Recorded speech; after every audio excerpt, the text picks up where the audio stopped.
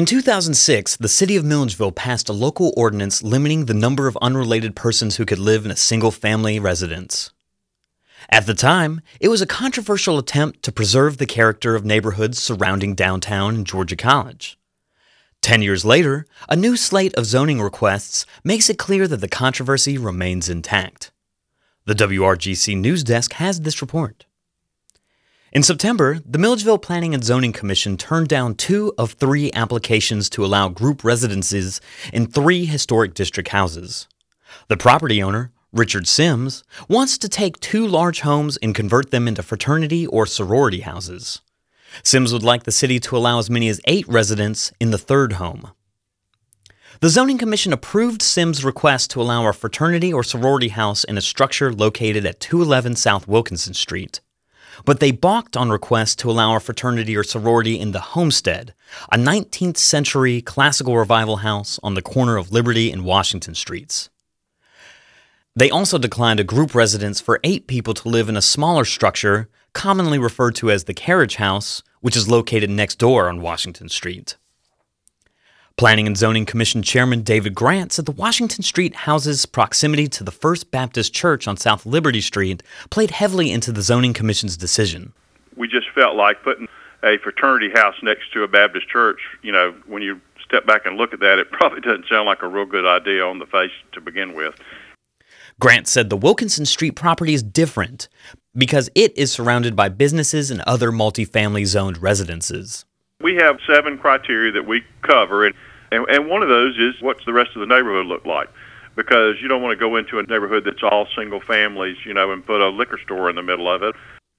One Liberty Street resident has stepped forward to lead this charge against converting any additional historic houses into multifamily residencies. Edwin Atkins lives across Liberty Street from the Homestead. He has an immediate issue with the introduction of more fraternity and sorority houses to the focal point of Milledgeville's historic district. Between what's going on there and the church are going to have problems, especially the Saturday night environment versus the Sunday morning with trash and parties and cars all over the place. But he says the larger implications of the rezoning requests have to do with the history of the houses in question.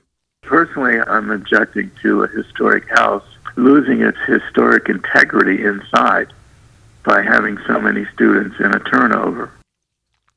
Atkins said the current zoning in the historic district prevents the use of those properties as fraternity and sorority houses.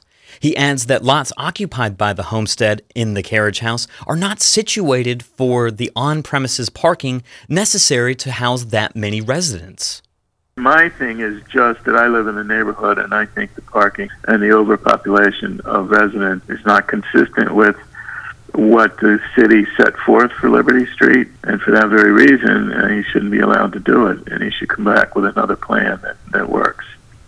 These rezoning requests revive years-old frustrations about the use of properties in Milledgeville's historic district. In 2006, the city of Milledgeville put in place a zoning ordinance limiting the number of persons who could reside in a house in single-family zoned residential areas. The law limited that number to 3 unrelated persons. In 2008, the Milledgeville City Council expanded that code to allow property owners to submit to a higher level of scrutiny in exchange for a special use designation to house larger numbers of residents. Under the 2008 special designation, property owners must certify the number of people who reside in the house each year.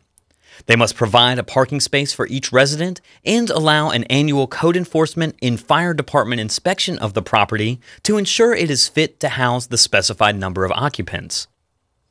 Sims will need the special use designation to move forward on the plans he presented to the Zoning Commission in mid-September.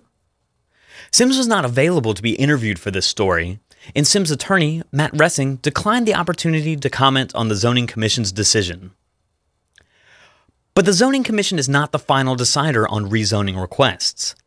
They are only a recommending body to the Milledgeville City Council, and Council will decide whether or not to take the Zoning Commission's recommendations in a yet-to-be-determined meeting. For the WRGC News Desk, I'm Daniel McDonald.